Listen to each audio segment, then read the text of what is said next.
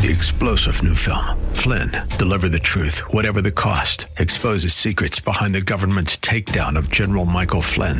Flynn knew what the intel world had been up to. He ordered the first audit of the use of contractors. This set off alarm bells. He told the truth. He was the most dangerous person for Donald Trump to hire. They had to get rid of Flynn. Flynn, Deliver the Truth, Whatever the Cost. Available now. Watch it today. Go to salemnow.com. salemnow.com. Today on Ring of Truth with Pastor Dan Sexton. The Lord wants us always looking ahead. He wants us always looking ahead to when we will see Jesus Christ in His glory and not be focused on this present world or our current circumstances or our present suffering. In Colossians chapter 3, verses 2 to 4, it says, "Set your mind on things above, not on the things of this earth. For you died, and your life is hidden with Christ in God." Whether we care to admit it or not, many of us can easily consume way more information than what we normally consider healthy. From politics, pop culture, fashion, or otherwise, the world is constantly feeding distractions and nonsense. In today's message, Pastor Dan will both encourage you and remind you that we're called to look ahead for the kingdom. In his study, you'll learn the importance of setting your mind on things above, rather than the things of that which will perish. Now here's Pastor Dan in the book of Micah chapter 3 for today's edition of Ring of Truth.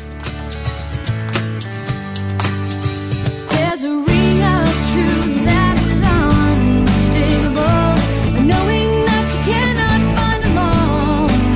And if you listen carefully, and sometimes even if you don't, you can hear that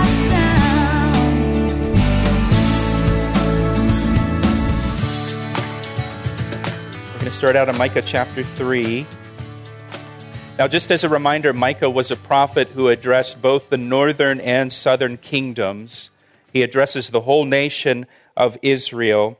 And back in chapter 3, Micah declared that the nation would be judged because of the corrupt leaders of the nation. If you look back at chapter 3, verse 12, he says, "Therefore, because of you," and he's talking to the political and religious leaders of the nation, "because of you, Zion shall be plowed like a field, Jerusalem shall become heaps of ruins, and the mountain of the temple like the bare hills of the forest." After telling Israel that their capital city of Jerusalem will be destroyed, in chapter 4, the Lord looked ahead to the future, to the kingdom age. And we've seen several times in the prophets where the Lord will warn them of destruction, of judgment that's coming, and then the Lord takes them to the future. The Lord looks ahead to the kingdom age. The Lord wants us always looking ahead. He wants us always looking ahead to when we will see Jesus Christ in His glory and not be focused on this present world or our current circumstances or our present suffering. In Colossians chapter 3, verses 2 to 4, it says, "Set your mind on things above, not on the things of this earth. For you died, and your life is hidden with Christ in God. When Christ, who is our life, appears, then you also will appear with Him in glory." Set your mind on things above, where Christ is, not on the things of this earth. And Scripture is constantly lifting our eyes off of the present and lifting our eyes to glory. We're to live this way continually. In Romans chapter 8, verse 18, the Apostle Paul writes, "For I consider that the sufferings of this present time are not worthy to be compared with the glory which shall be revealed in us." Paul wasn't focused on the suffering that he was experiencing in the present time, but on the glory which will be revealed in us when we see Jesus Christ face to face. In 2 Corinthians chapter 4, Paul talks about our light affliction, which is but for a moment compared to eternity. And we're to focus on eternity. In 1 Peter chapter 1, Peter writes, "In this you greatly rejoice, that though now for a little while, if need be, you have been grieved by various trials, that the genuineness of your faith, being much more precious than gold that perishes, though it is tested by fire, may be found to praise, honor, and glory at the revelation of Jesus Christ. So right now we're tested for a little while. Right now we're going through trials, but it's going to be, our faith will be found to praise, honor, and glory at the revelation of Jesus Christ. Many times in the New Testament, we're commanded to watch, or to be watchful for the coming of Jesus Christ, to watch and be ready. Jesus said, watch and be ready because you do not know the hour when the Son of Man will come. And so we're to always be watching. We should be living every day with expectation. We might see the Lord today, if not maybe tomorrow. And we should live with this expectation, setting our mind on eternal things, not the temporal, living that way. And critics will say, well, if you always have your mind set on heaven, you always have your mind on the day that you'll see Jesus Christ, you'll be so heavenly minded that you'll be no earthly good. And let me say, first of all, I have never met anyone who is so heavenly minded that they're no earthly good. And I would also add to that, the only way you can be any earthly good is if you're heavenly minded. And you have that eternal perspective. So here in Micah, the Lord points the people of Israel to the latter days. Yes, judgment is coming in the near, but look ahead to the latter days when the kingdom of Jesus Christ will be established on the earth. We're talking about the kingdom age. Right now we're living in the church age, which began with the crucifixion, resurrection, and ascension of Jesus Christ. The church age will last until the rapture of the church, and then sometime after the rapture, you'll have the 7 years of tribulation upon the earth when God is pouring out his wrath upon a Christ-rejecting world. At the end of the tribulation, Jesus Christ comes back to the earth and establishes his kingdom on the earth, and the kingdom age begins. And that's what Micah is looking ahead to, the kingdom age. The kingdom age will begin with the return of Jesus Christ to the earth, and when Jesus Christ returns, he will rule over all of the earth as King of Kings and Lord of Lords. The most prayed prayer in churches, is what we commonly call the Lord's Prayer. And part of the Lord's Prayer is, thy kingdom come, thy will be done on earth as it is in heaven. And that prayer will be answered one day when Jesus Christ returns to the earth. And he establishes his kingdom here on the earth. And Jesus will rule from the city of Jerusalem. Look at chapter 4, verse 1. Now it shall come to pass in the latter days that the mountain of the Lord's house, that's Jerusalem, shall be established on the top of the mountains and shall be exalted above all the hills, and peoples shall flow to it. So Jerusalem will be established as the capital of the world. The world will be governed by Jesus Christ in accordance to God's word. Verse 2 of chapter 4 tells us that during the kingdom age, all nations will go up to Jerusalem, to the house of God, and Jesus will teach us his ways. What an amazing time that will be. There'll be peace on earth, no more war. We looked at all of this last week. Everyone will dwell in security. Everyone will experience personal prosperity. Look at verse 4 of chapter 4. Everyone shall sit under his vine and under his fig tree, which is a picture of personal, individual prosperity during the kingdom age. Now, last week I mentioned that George Washington quoted this verse over 50 times in his personal letters as a description of the future hope for our new nation, the United States. I found out last week after church that several of you, when I mentioned that, several of you immediately thought of the musical Hamilton, because George Washington sings this verse in the musical Hamilton. So there you go. Just pointing that out to the rest of you. I had no idea until after church. So chapter 4 describes the coming kingdom. Now look at verse 8 of chapter 4.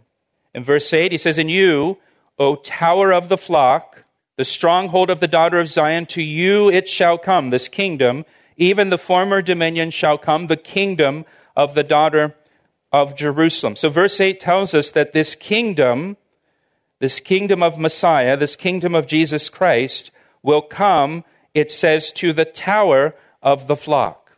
Now, what's that? Well, the Hebrew is Migdal Eder. Migdal Eder. the tower of the flock. Shepherds who watched over a large flock of sheep would build a tower. And that tower, they'd build the tower out in the field where their sheep grazed, and that tower provided the shepherds a high vantage point where they could watch over their large flock. It also provided them a place to sleep at night when they were out in the field with their sheep at night.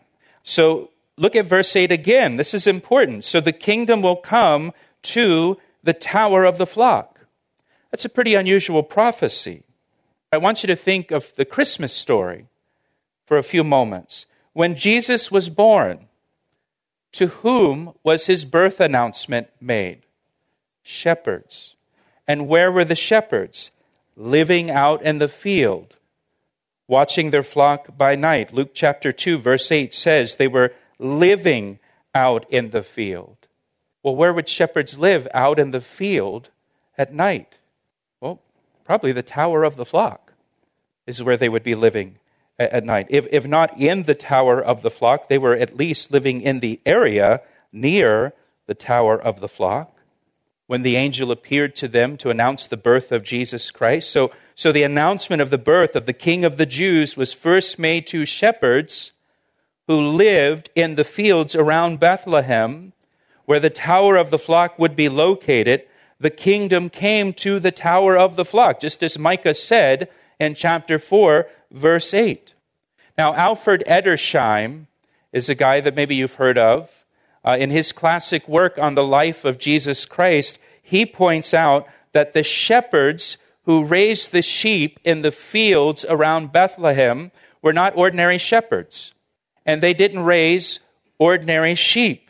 The shepherds in the fields around Bethlehem, they raised sheep specifically for sacrifice in the temple in Jerusalem. So it's even more fitting that the announcement of the birth of Jesus Christ, the Lamb of God, who takes away the sins of the world, was first made to the shepherds who raised the sheep for sacrifice in the temple in Jerusalem. And that announcement came in the field where the sacrificial sheep were kept. We'll return to Pastor Dan's message in just a moment. First, Pastor Dan would like to tell you about the new Calvary Chapel Ellicott City app. We recently launched an app for our church, and we're really excited about it. It's designed to keep you connected to our radio ministry, Ring of Truth, as well as to our church, Calvary Chapel. And get this, we have over 1,200 sermons on the app. The app is super convenient, it's easy to use, and allows you to listen to Bible studies anytime, anywhere. So download the app right now, search for Calvary Chapel Ellicott City in your app store, or just follow the links on our website at calvaryec.com. What a great way to stay connected to Scripture. Now, back to today's message on Ring of Truth. And so chapter 4 tells us about this coming kingdom, and now chapter 5 tells us about the coming king. Look at verse 1. Now gather yourself in troops, O daughter of troops. He has laid siege against us. They will strike the judge of Israel with a rod on the cheek. Now, with Bible prophecy, quite often there is what is called the near and the far of prophecy. That is, Bible prophecy often has a near fulfillment and a far fulfillment, or an immediate fulfillment and a greater fulfillment in the future. The near fulfillment of verse 1 was with King Zedekiah. King Zedekiah was the last king of Judah before the Babylonians conquered Judah and took them into captivity. Zedekiah was the last king. This describes the humiliation that King Zedekiah experienced at the hands of the Babylonians. They will strike the judge, that would be King Zedekiah, the judge of Israel, with a rod on the cheek, meaning Zedekiah will be defenseless against the Babylonians and humiliated. The idea here is that he won't even be able to raise his hands to protect his face from a blow. Now, this is described for us in 2 Kings chapter 25, if you want to turn there with me. 2 Kings chapter 25, verse 1. It says, Now it came to pass in the 9th year of his reign, in the 10th month, on the 10th day of the month, that Nebuchadnezzar, the king of Babylon, and all his army came against Jerusalem and encamped against it. And they built a siege wall against it all around, and so the city was besieged until the 11th year of King Zedekiah. By the 9th day of the 4th month, the famine had become so severe in the city that there was no food for the people of the land.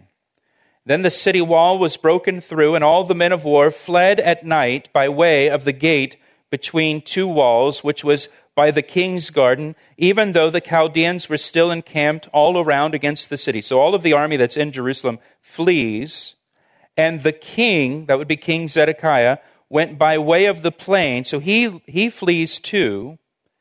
But the army of the Chaldeans pursued the king, and they overtook him in the plains of Jericho. All his army was scattered from him. And so the king and his family are alone.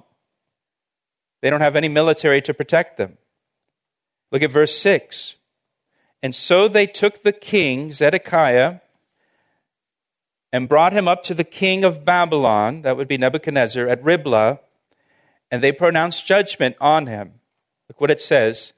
Then they killed the sons of Zedekiah before his eyes, and they put out the eyes of Zedekiah, bound him with bronze fetters, and took him to Babylon, so that the last thing that Zedekiah saw was the execution of his own sons, and then they put out his eyes.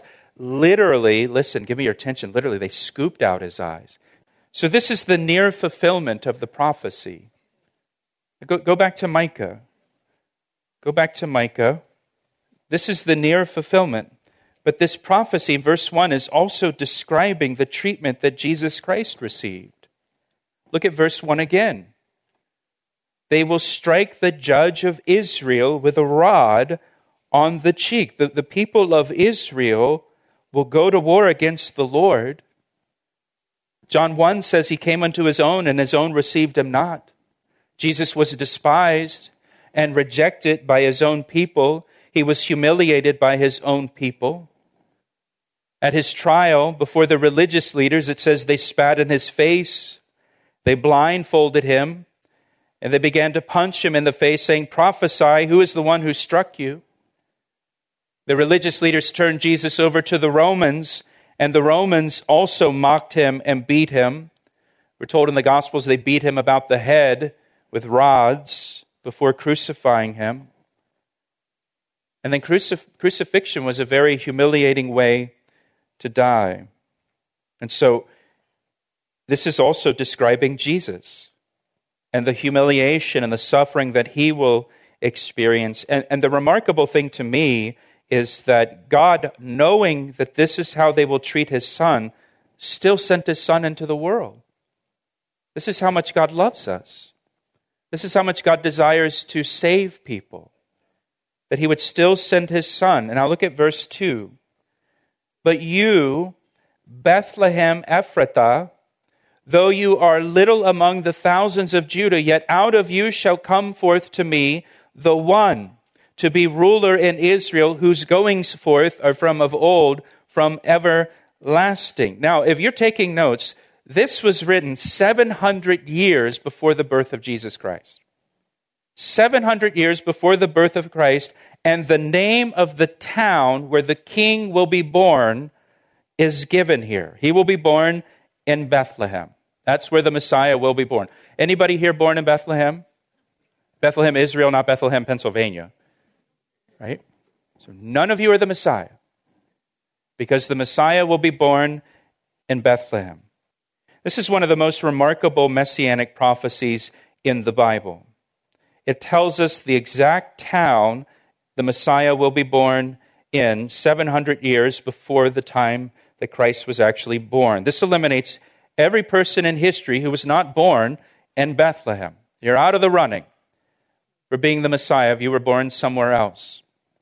I've shared this before, but years ago when my wife and I were on staff at a Calvary Chapel in Florida, a guy called the church one day, said he was Jesus Christ, wanted to address the congregation that weekend. And the guy that spoke to him on the phone from the church asked him where he was born. He said, Dothan, Alabama.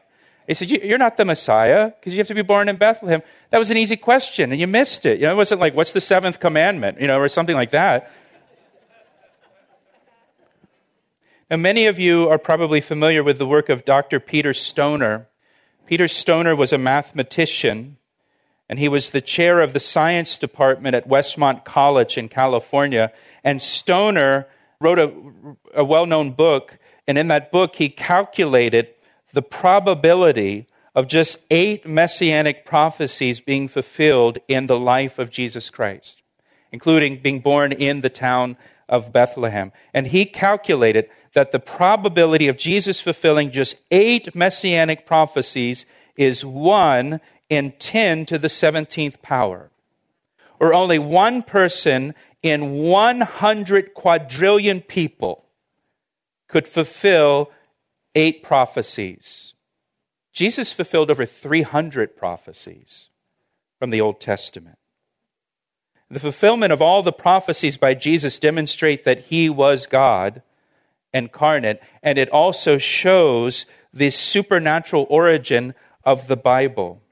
Again, this prophecy here, given 700 years before Jesus Christ was born. The king will be born in the town of Bethlehem. It says Bethlehem Ephrathah, because there was another Bethlehem in Galilee and Zebulun. And so this is the Bethlehem that's in Judah, south of Jerusalem. This is where, back in Genesis 35, Rachel died on the way to Bethlehem Ephrathah. This is the town of Boaz and Ruth. Remember the story of Boaz, the kinsman redeemer of Ruth. This is the hometown of David. This is the town where Samuel anointed David to become the second king of Israel. Look what it says about Bethlehem. It was little among the thousands of villages in Judah. How little was Bethlehem? Well, I'm glad you asked. In Joshua chapter 15, Joshua lists the towns that were allotted to the tribe of Judah. And Bethlehem was so small and insignificant, it's not even mentioned in the list. In Joshua 15, it's estimated that at the time of the birth of Jesus Christ, listen to this, the town of Bethlehem had a population of between 200 and 300 people. 700 years before, God says, the king's going to be born in this town, and it's a town of 200 people, 300 people. We're talking about 40 or 50 houses. Now, the other night I went and I counted the houses on my street. I have about 40 houses on my street. The population of my street is the size of the town of Bethlehem in the first century when Jesus was born. This is a very, very precise prophecy that God gives here. I mean, in our terms today, it's like he is naming the street the Messiah will be born on. If you or I were God, and praise the Lord we're not, but if we were, what city would you have the Messiah born in? Jerusalem, the religious capital of the world? Rome, the political capital of the world?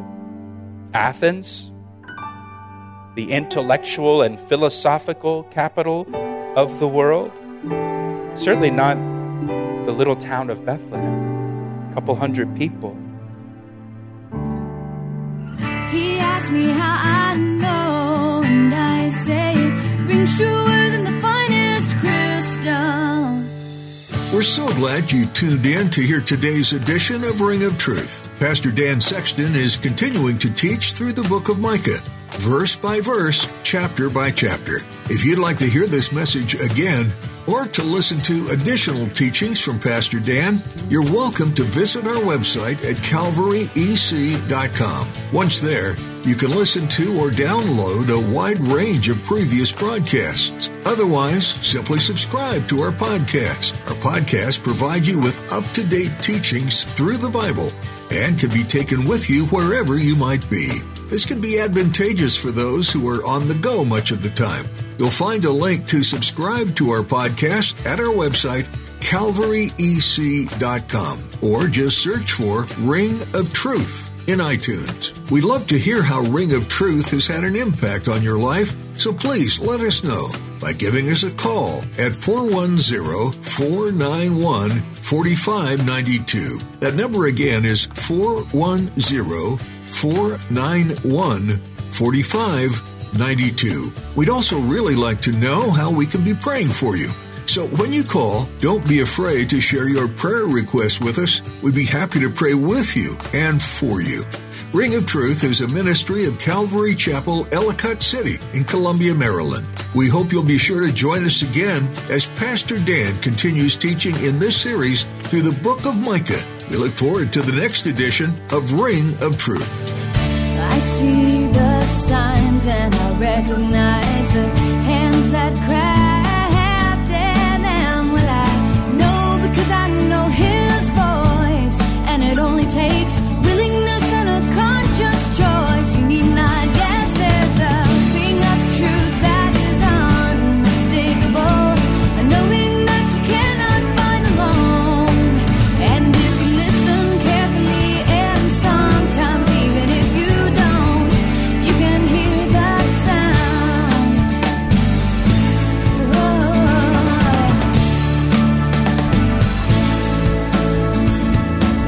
He asked me how I know, and I say it rings truer than the finest crystal.